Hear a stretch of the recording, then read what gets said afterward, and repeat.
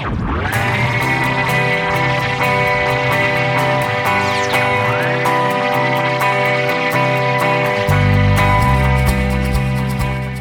back to Emerging Environments. Today on the podcast, we're closing out Season 2 with a conversation with Dr. Eliane Ubalijoro. Eliane is the Executive Director of Sustainability in the Digital Age, the Global Hub Director for Future Earth in Canada, and a Professor of Practice for Public-Private Sector Partnerships at McGill University's Institute for the Study of International Development. Eliane has decades of experience spanning academia and working at the science policy interface in both the nonprofit and international development sectors. In our conversation with Eliane, she reflected on how growing up in Rwanda has shaped her unique perspective, and how her career has shifted from science to policy, and the role that institutions and leadership play in driving societal change. Her current focus is on leveraging the digital age to accelerate sustainable and equitable change, while also recognizing and anticipating the challenges. We spoke about how training in sustainability and digital competencies needs to be prioritized and better integrated into core educational experiences.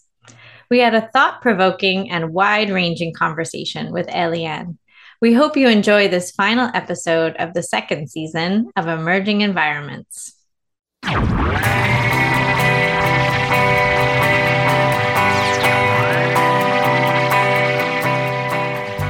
Okay, hi Eliane. Thanks so much for joining us today on the podcast.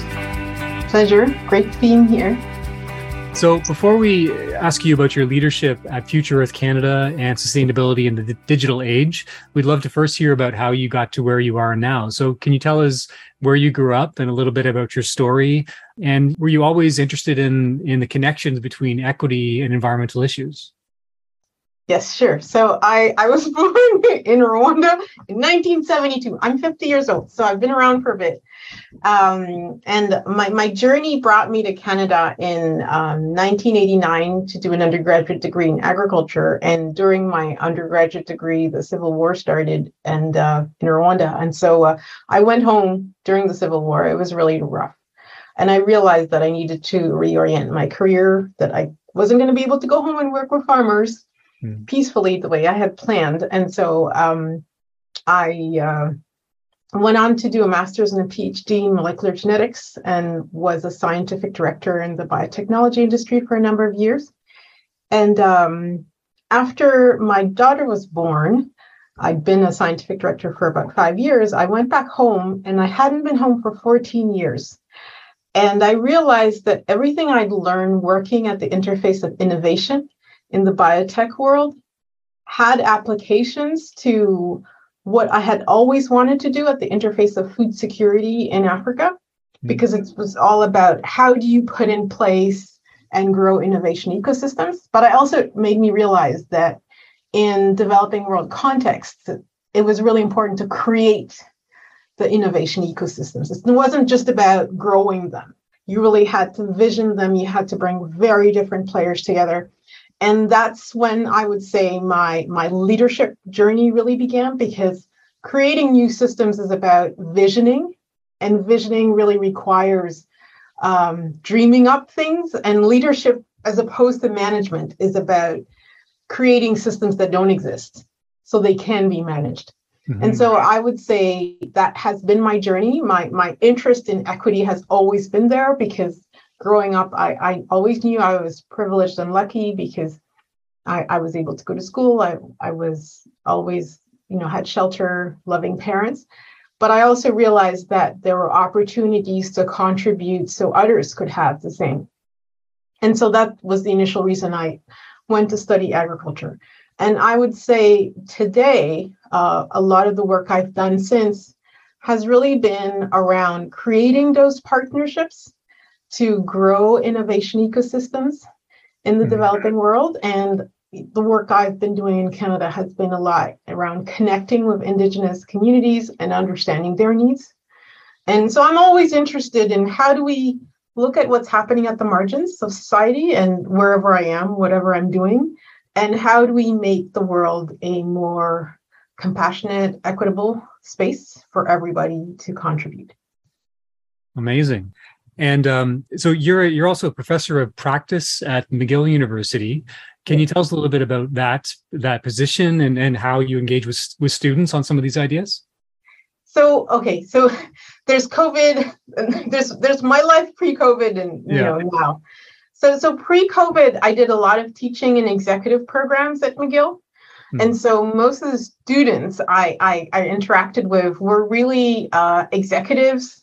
For example, I was an advisor in the International Masters in Health Leadership. I taught for many years in the McGill parliamentary program that worked with the Commonwealth. And I also did the same with Université Laval in French, where we're working with parliamentarians from the Francophonie. And so I would teach the leadership modules, and my particular interest was really leadership, science, technology, and policymaking, because I really feel that we're in an era where those are defining society, and how we lead in those spaces is critical. And for policymakers, it may not necessarily be their place of grounding, but how they approach with curiosity in terms of the complexity of the science, but also the critical importance they play in putting in place the enabling policies is very critical. And so I would take them on journeys to imagine and dream and think about those issues of leadership and management. And I would say the work I've been doing in the Global South has really taught me a lot around creativity, leadership, and innovation, because I think there's a privileged space being in high-income countries where systems are in place. We manage them better, we can do better, but they're in place. If you don't do it, somebody else will. And in low and middle income contexts, how one person leads can have a phenomenal effect on a lot of people.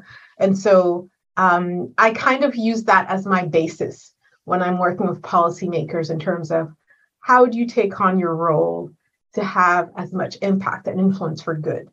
So that's been something that I've been very, very passionate about. And within the International Masters in Health Leadership, I've worked with health leaders, Canadian health leaders, leaders globally. And it's really been about how do you vision the work you do as a medical doctor, but who you are as a leader to have the most influence in a very hierarchical, difficult system. And so it's that's also been really illuminating around the challenges of our health systems locally and globally, and what it requires for somebody who is trained in a medical profession to lead. And so I find those very fascinating. In terms of the undergraduate programs where I have contributed to, it's a lot of it has been at the interface of the sustainability development goals and the work that we can all collectively do, how COVID has influenced the urgency to move towards that, but also what are the barriers that we're still facing. But I would say most of my work around being a professor of practice has been research programs. So it's been the joy of working with other professors, who are tenure track, and working on projects that imagine new ways of doing things. So whether it's looking at drug discovery in Africa, harnessing local biodiversity, or working with social scientists around how do we use arts-based methodologies to get the voices of female smallholder farmers heard and amplified and influencing policymakers. So my interest is really how do you increase the flow of information from the most powerful to the most abundant in the world? And how do you allow ways of communicating that really harness collective intelligence? Yeah, fascinating. You mentioned engagement with Indigenous communities earlier on. Is that something you do in Canada and other places as well, or is it a specific project that you're working on there? So I do have a specific project in Canada around nature-based solutions and how do we engage to accelerate the Sustainable Development Goals in Canada, and how do we harness digitalization. And a significant component of this work has been around Indigenous knowledge and wisdom, and how do we harness the guidance that comes from centuries of living in harmony with nature to bring us back to a more regenerative relationship with nature. So for me, because I've worked for so long globally, the work I do in Canada as the hub director for Future Earth has really been around how do we bring the best of the technological age with the best of the ancestors of the lands that I'm on. That's pretty cool, the way that you described it there, kind of bridging between almost thinking like, future forward with Future Earth and then looking at this kind of time immemorial knowledge base. That's so cool. I have a follow-up question actually about your training in molecular genetics. And I guess I'm wondering, it seems to me like some people who are involved in thinking about leadership and system design, like institutional system design and that sort of thing, don't necessarily always come from such a, hard science background. And I'm wondering how that background has kind of influenced how you look at systems development and leadership and that sort of thing. Mm-hmm. So I think it's really interesting because a lot of technical work in the world, in order to get those jobs, all that we require are technical expertise. But at the end of the day, we manage people. And so when I finished my PhD and I was a scientific director in biotechnology, I realized I had never had a single course on how to manage people, how to manage expectations, how to align people to vision, how to ensure that people feel heard, understood, but at the same time realize that we have timelines and certain budgets that we need to stay within. I had not prepared for any of these things. So when I would leave work, I would voraciously read everything I could around management and leadership because I wanted to be a good leader. I wanted my team to be happy. I wanted them to feel that they were safe, that they could take needed risks to achieve what we needed to do in our work. But I also realized that these were things I had not been trained in at all. And so I would say my journey around leadership really started at that interface. And at the same time, being from Rwanda and having seen what had happened in 1994 in terms of the genocide against the Tutsis made me realize that the power of leadership, that if you could have building of the genocidal ideology to get to a point where within 100 days, you could kill close to 1 million people. I thought leadership for good or for evil were very critical. And so I had been reflecting on the power of leadership for a long time, but never really thinking of myself as a leader. But when I became a scientific director, I realized that in my own little world, I created an environment where people were either happy to come to work every day or were not. And so what I realized is that we all have responsibilities in terms of what are the environments we're creating? How safe do people feel to thrive, to work hard, to want to show up?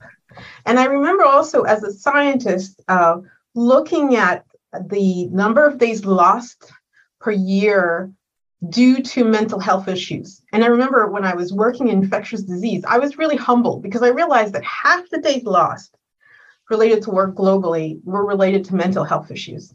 And the hard problems of science that I was looking at in terms of infectious diseases didn't represent a lot of the days lost due to work. And so as much as when we have Ebola or, viruses like, we face the pandemic, is at the end of the day, the mental health is a critical component of life.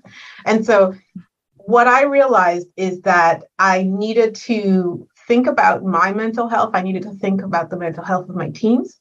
And I think on a global basis, if we think about humanity, it's what is the mental health we bring to our relationship to nature. So for me, the macro and the micro have always influenced each other and have always guided me. And what's been very interesting is the infinitesimal small in terms of the molecular has been my journey into exploring science. But the reality of my life has been really exploded by the history of my homeland. And so the contrast between what I lived in terms of the laboratory and just the journey of discovery and the reality of being a human being trying to navigate and live have been, two forces. And what's been interesting is that when I was finishing my PhD was also at the time where the human genome was sequenced, the first human genome. And that was also the encounter of biology and digitalization.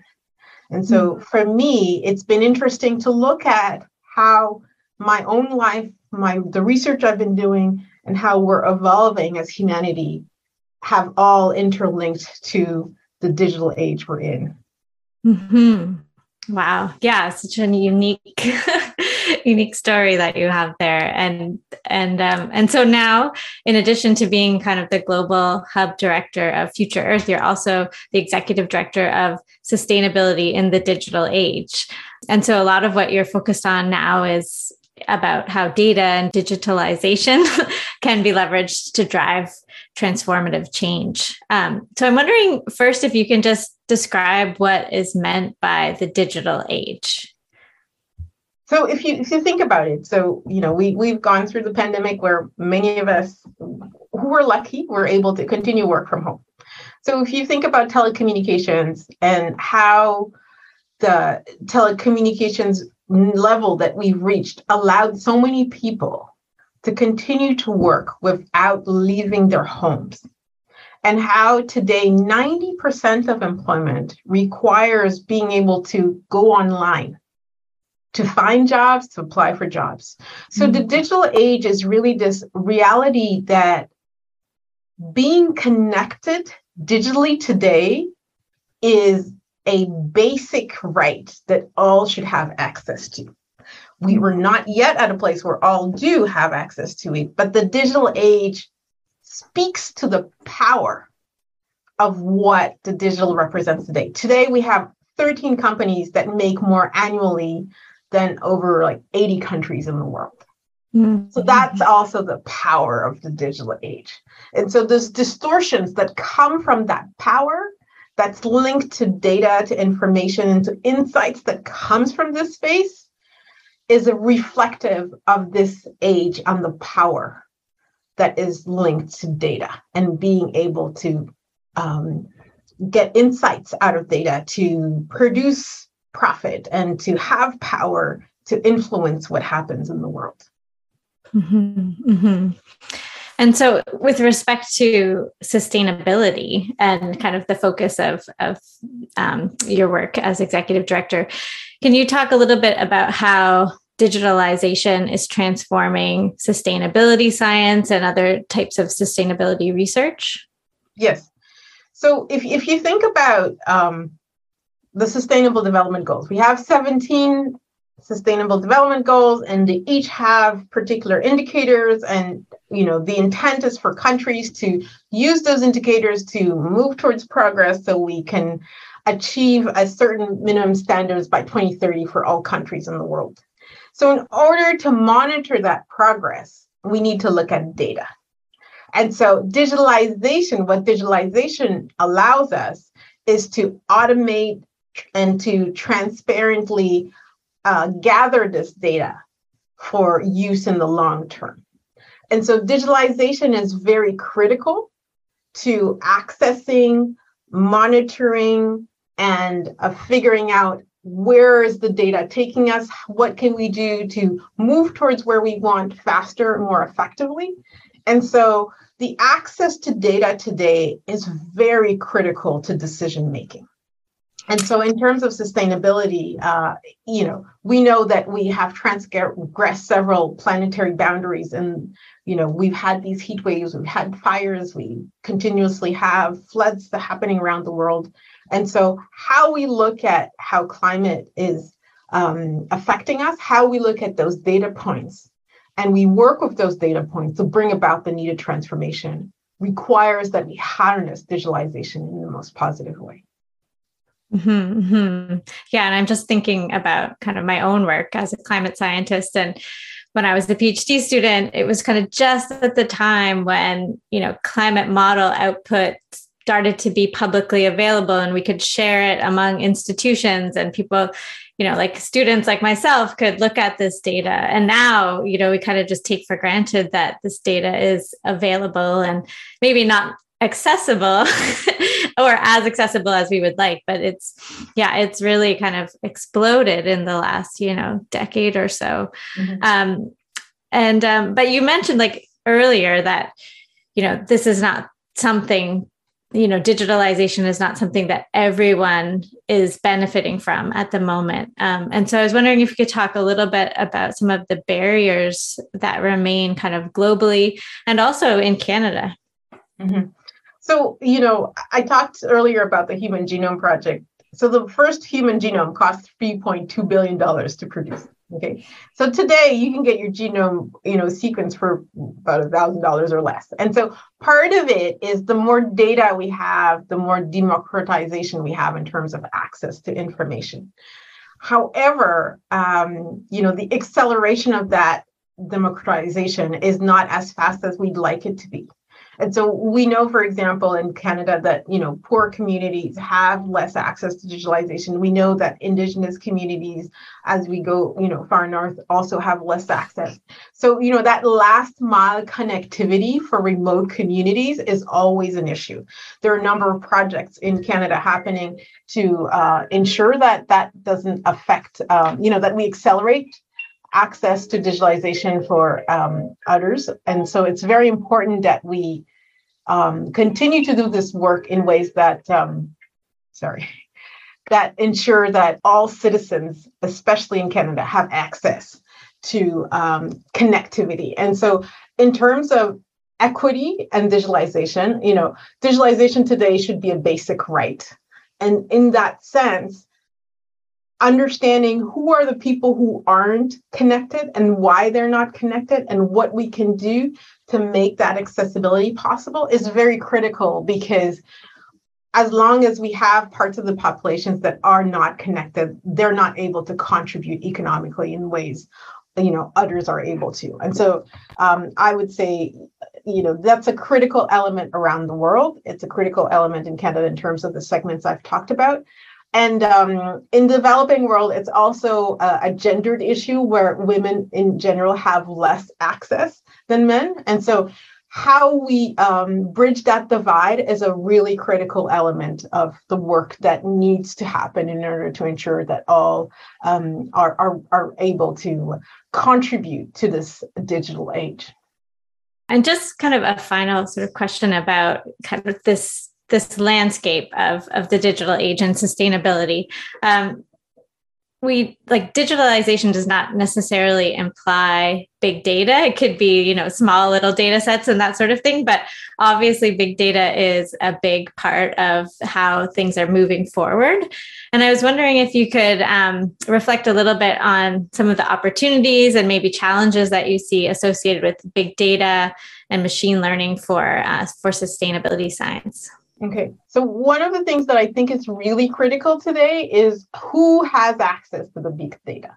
How inclusive is that access? Because depending on how inclusive it is, we'll either have 30-year-old white males in Silicon Valley deciding what's happening everywhere in the world, or we'll have inclusive innovation systems that bring machine learning to Indigenous women in Peru, in South Africa, in New Zealand, in Australia, and we really have all voices contributing to this digital age. And so we're at a really critical time.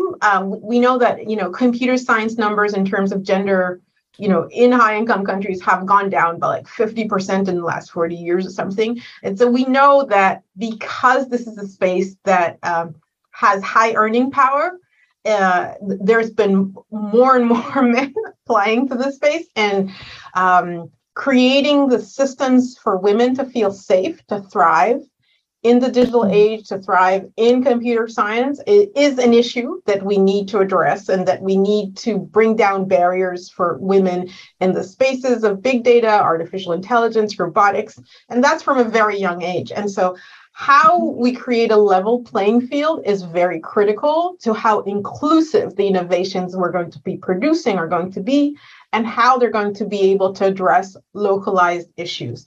So we need to ensure access to these learnings to women all over and girls all over the world, to ensure that we're having perspectives that aren't only just, building the best computer games for fun, but are really saying, how do we harness these issues for, access to water around the world, for producing food in ways that decrease greenhouse gas emissions from agriculture? How do we decrease waste around the world in terms of 1/3 of the food being produced is wasted, while 1/3 of the global population also lives in food insecurity? So how do we harness data? How do we harness machine learning to create systems that are more caring, that ensure that all are able to have the minimum to thrive and to contribute effectively to society? Mm-hmm. Mm-hmm. Yeah, that's a great point. And I did a short stint in kind of the data science world. And as a woman, I have a PhD, I'm, well educated, but it was kind of an intimidating environment. And, and that's in North America, right? So I can see that there are many barriers that still need to be kind of overcome, for sure. I'm going to pass it back over to Stu. Mm-hmm. So, Eliane, can you tell us a little bit about Canada and how Canada is performing with respect to digitalization and, creating the conditions that can be supportive for transformative change? Is Canada, creating those conditions right now? So in terms of the digitalization agenda, it's very central to Canada's policymaking and to the mandate letters that the Prime Minister has given to all the ministries. So it is a very critical priority in Canada. How we go from having that be a mandate in place to actually contributing to building prosperity is another thing, because it's about education, it's about literacy, it's about creativity and innovation, it's about turning creativity into actual products that help build prosperity. So we know that in Canada, in terms of the education system, we're very strong, but we also know that there are still a lot of issues around how do we take the collective intelligence to really build that prosperity. We know we have issues around, I think about half the STEM graduates in Canada moving mostly to the US. And so we need to create more opportunities in Canada in science, technology, engineering, mathematics in general. And we need to create more opportunities at that interface of digitalization and sustainability for Canada to be a major player, not only for itself, but for the planet, in terms of how we harness both sustainability and digitalization to produce greener, more regenerative economies globally. Yeah. One example that comes to mind when you're talking about this is the Indigenous Guardians program in Canada. Are you familiar with that program? Yes. Yeah. Yes. So they seem to be, there are sort of, financial systems that are supporting that program, and very much seem to be aligned with that idea of creating that digital infrastructure, where a lot of these communities are, developing their own ecological monitoring programs, have that data available, and they're actually also promoting, on social media as well. So it's one of these things that really seems to be driving that agenda forward. Yeah. Mm-hmm. And this is where I think Canada can play a really powerful role at that interface of harnessing Indigenous wisdom and the technological age, because we have this legacy of tens of thousands of years of Indigenous wisdom, and how we bring both together in accelerating literacy and in accelerating solution making that is locally driven is very critical. And so this is where I would like to see Canada keep expanding and growing. Absolutely. So sustainability in the digital age and future Earth are part of the Coalition for Digital Environmental Sustainability, which has recently developed an action plan. Can you tell us a little bit about the priorities and challenges outlined in that plan? Yes. So So the Coalition for Digital Environmental Sustainability is a program that we're working on with the United Nations Technology Envoy's Office, the United Nations Development Program, the United Nations Environmental Program, the German Environment Agency, the Kenyan Ministry of Environment, as well as the International Science Council. And so what we see, and this has been after a year of consultation of over 1,000 people around the world, is we see three critical shifts that are really important. And so the first one is how do we enable alignment in terms of how do we align the vision and the values in order to move where we want to go? And the second one is really around sustainable digitalization. We know that digitalization itself has, a greenhouse gas imprint that is accelerating as we accelerate the use of digitalization. So how do we mitigate for that? And the third shift around digitalization for sustainability, and how do we accelerate innovations at that interface? And so what we see for in the first shift in terms of enabling alignment, we see the importance of really that idea of vision and values being aligned. And, in terms of the second shift, it's this idea of how do we mitigate negative impacts? And this is a really critical one. And the third one is really this idea of how do we accelerate the innovations that are going to really ensure that digitalization for sustainability will allow us to get where we need to get by 2030 while keeping the temperature of the planet within 2 degrees. Yeah. So maybe in that third kind of bullet point is the idea of developing digital competencies, I think innovative competencies. How do you see, I guess, across Canada or more broadly, training in the digital sphere? Is it currently up to the task from your perspective of developing these competencies? Are there certain specialized skills that you see as emergent that will need to sort of accelerate in the educational sphere? So I think we need to accelerate. There's so many things we need to do. And so part of it is, the three of us are talking as people in the know. And the reality is there's basic knowledge that the three of us hold that every single citizen on the planet needs to hold. Okay. So last year we had a program that was funded by Economic and Social Development Canada around the Sustainable Development Goals and digitalization. And I remember when we were working on that project, what I found out was only a fourth of Canadians knew what the Sustainable Development Goals are.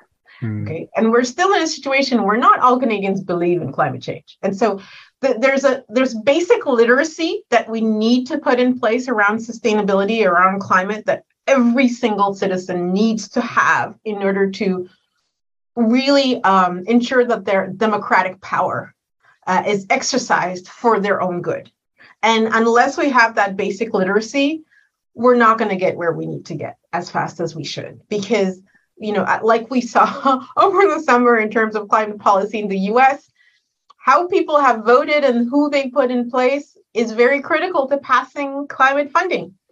And so citizens have a responsibility, and governments and education systems have a responsibility to ensure that everybody has some basic understanding. And in this digital age, we also know that we live in an age of misinformation, where 7 to 9 out of the information we have on the web is not based on science and is not trustworthy. And so how we navigate that is one basic space. How do we incorporate education on sustainable development goals, climate literacy, from as young as possible? So those are critical things. How do we harness the arts to get, young people, from kindergarten, aware of the relationship to nature, aware of our responsibility in terms of living in harmony with other species on the planet. And so I think there's some basic literacy around just citizen responsibility and accountability. And then there's all the education that we need in terms of accelerating the work. And accelerating the work is really having a profound understanding of the issues. We're very lucky to have IPCC reports regularly that really give us a good idea of the situations we're in. However, how we translate that into policies and into financial systems that are rewarding economies that are going to decrease greenhouse gas emissions isn't where we need to be right now. So the sense of urgency around how we achieve those goals in terms of financial incentives, in terms of regulatory and policy environments, there's a lot we still need to do. And so those are really critical, not only on the side of regulation and policy, but on the side of how are we accelerating innovations that allow us to have greener economies? How can we stop rewarding fossil fuel economies, because we're still rewarding fossil fuel economies? And so the transition, the just transition that we need, is going to require rethinking of our systems, and really requires the support of citizens so that we can transform the policy and regulatory environments to incentivize finance, regulation, education, to accelerate literacy and support for digitalization for sustainability and achieving the Sustainable Development Goals by 2030 and hopefully net zero by 2050. Yeah. And in terms of collaboration between, the public and private sector, can you speak to that a little bit in terms of, the importance or lack thereof of that relationship in sort of accelerating these competencies and this transformative change that we're looking towards? So the first thing I think about is Brad Smith, the president of Microsoft's book on tools and weapons, and how very candidly in his book, he talks about the power that the private sector in terms of the digital space have taken in the world and the need for regulation. And so this is somebody from the private sector saying, please regulate us. We've seen it in BlackRock's annual letters where they're like, governments, we need you guys to regulate us. And so, because one of the things is there's a difference between voluntarily saying we're going to do the work to have economies that are greener, that are more fair, and that are more accessible to all. And then there's the competition that comes in terms of, are you producing profit or are you producing social good? And how is that going to determine your stock price, et cetera? So there's a need to align how our systems work so that we're not only looking at profit, but we're looking at social capital we're building, we're looking at human capital and natural capital. So I think we're in a very exciting time with the International Sustainability Standards Board, being set up in Montreal, where I am. It's really this idea of how do we transform our accounting systems, and how do we look at stakeholder capitalism in terms of how do all players benefit from the economic systems we're putting in place, and how do we bring about policy frameworks that really allow that flow of information from the most powerful to the least powerful, but the most numerous around the planet. And so these systems are really going to require a redistribution of power and a better flow of information and agility that's based on data-driven decision-making that can really allow the level of transparency needed for citizens to know, is this working for us or not? Is this working for our future generations? And I love the Indigenous ways of knowing in terms of governing, of saying, are we governing for 7 generations from now? And so this is where data becomes critical, because it shows us how well or not we're doing. And so how we harness those is very critical. And it's that interface of public-private partnerships. And so it's really important that we have literacy on both sides so that the work can be done in ways that really allow all to contribute in an equitable way. Because sometimes, private sector may have just more freedom to acquire more knowledge. And this is where, how do we create a global commons that ensures a level playing field for, all governments, no matter what sizes, have the basic needed information so that their decision-making allows us to move in the directions we want. But how do we also create regulatory systems that ensure that businesses are not only looking at profit, but are looking at how is what they're doing affecting the water quality? How is it affecting the biodiversity around the work? How is it affecting the quality of life of the communities around their, the work? And so how we can look at, these new types of accounting systems that are based on, looking at the 4 capitals instead of just profit making, I think will transform public-private partnerships. Mm-hmm. And from your perspective, are there certain types of private sector companies or organizations that are, seemingly more well aligned with those types of objectives? Well, I think it's very interesting because I think you could be in any sector, but it's really how purpose driven and how values driven the company leadership is.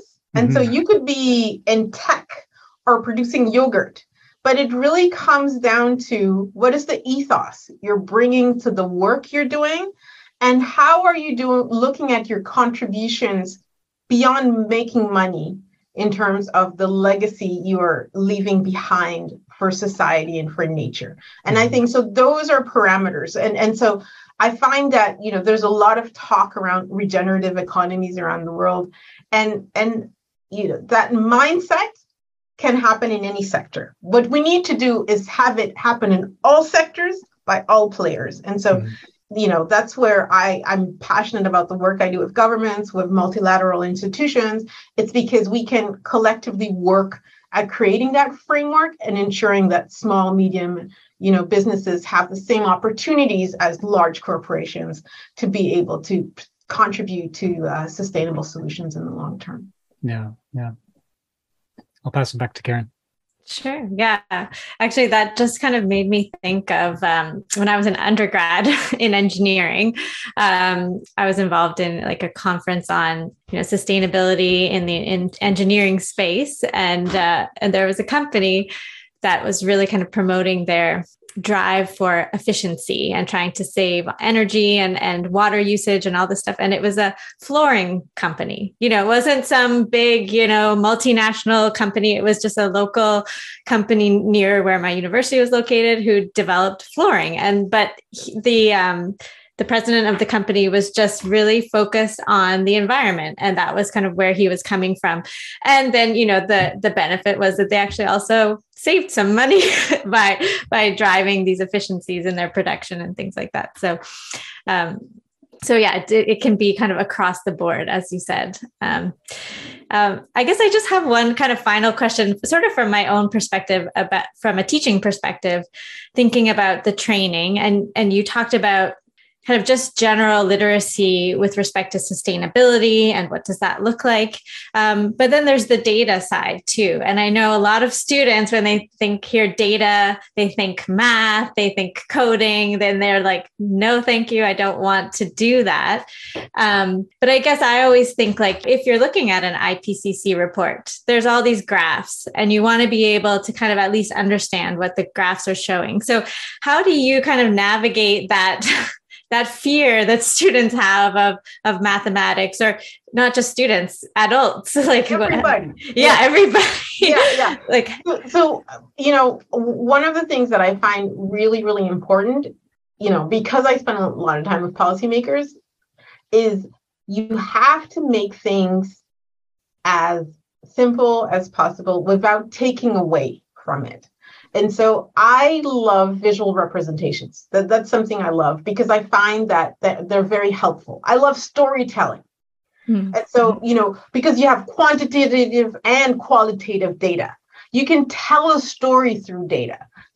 There's like a beautiful movie called Kiss the Ground that, basically through story tells you the story of how a third of the soils around the world are degrading and how regenerative agriculture can change that. And so, data itself for the data geeks is great, but we also need storytellers that work with data to change it and move it forward. We need artists to take data and make it interesting for people. And so I really see a critical importance of how do we translate data to make it interesting for every single person on the planet. Mm-hmm. And this is where literacy is about how do we use all the forms of intelligence, because not everybody will, absorb things the same way, is how do we look at, tactile intelligence? How do we look at, how virtual reality is immersing people in worlds that allow them to live the data. And so I'm all for a total immersive, perspective around education to ensure that we leave nobody behind. Yeah, I mean, it's a challenge, but also an opportunity to kind of explore different ways to communicate for sure. So we just have a little bit of time left with you, and I wanted to kind of shift directions a little bit towards your role as the Global Hub Director for Future Earth. And maybe you could tell us a little bit about this Future Earth network and kind of what it involves and what your role entails. Okay. So Future Earth is a network of probably over tens of thousands of sustainability scientists around the world. We have a number of global hubs. So I had the hub in Canada. There's a hub in the United States. There's a hub in France. There's a hub in Sweden, in Japan, in Taiwan, in China, in India. There's one in South Africa. And then we have researchers all over the world that are affiliated with global research programs that look at different aspects of sustainability.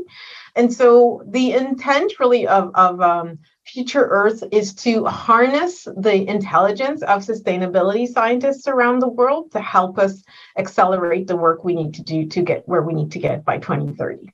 And in that context, our Canadian hub, like I said, we've done work around the Sustainable Development Goals and digitalization. We do work around nature-based solutions, Indigenous knowledge, and how do we integrate that with machine learning and artificial intelligence.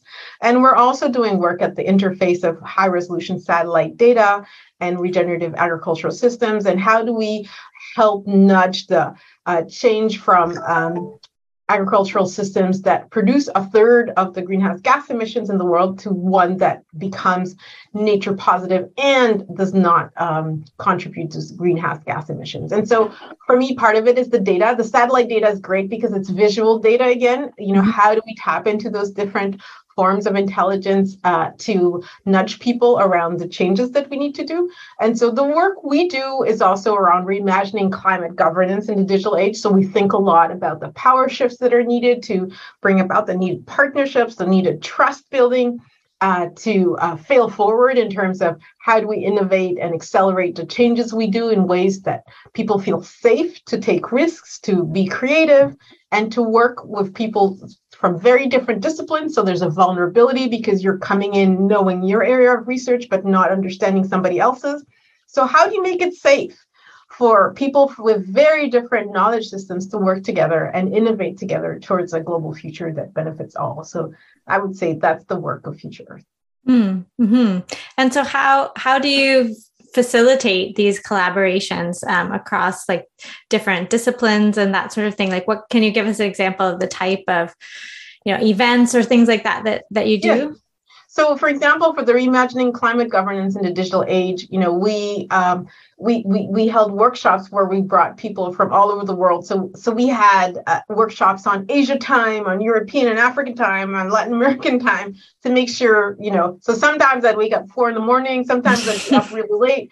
But, how do you ensure that you're getting all a diversity of voices contributing to the work? And so part of it for us was, being able to consult with experts from around the world. We've also done workshops with, some of the most powerful philanthropies in climate to understand what are their priorities, what do they see as gaps, and what are we finding in terms of data from experts, and how do we align the work of philanthropy to help de-risk the larger financial ecosystem. We've held workshops with Indigenous knowledge holders to get a better understanding of where they see the work they have done. How do we balance the need for, sacred principles that need to be held within the community and the knowledge that everybody can use to contribute to living within planetary boundaries in a more healthy way?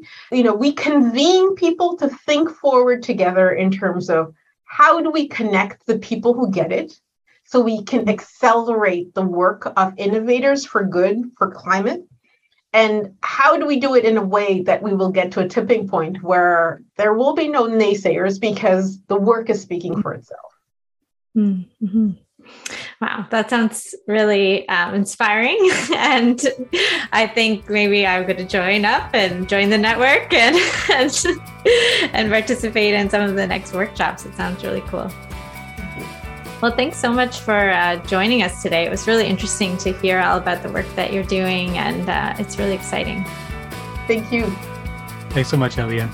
Thank you.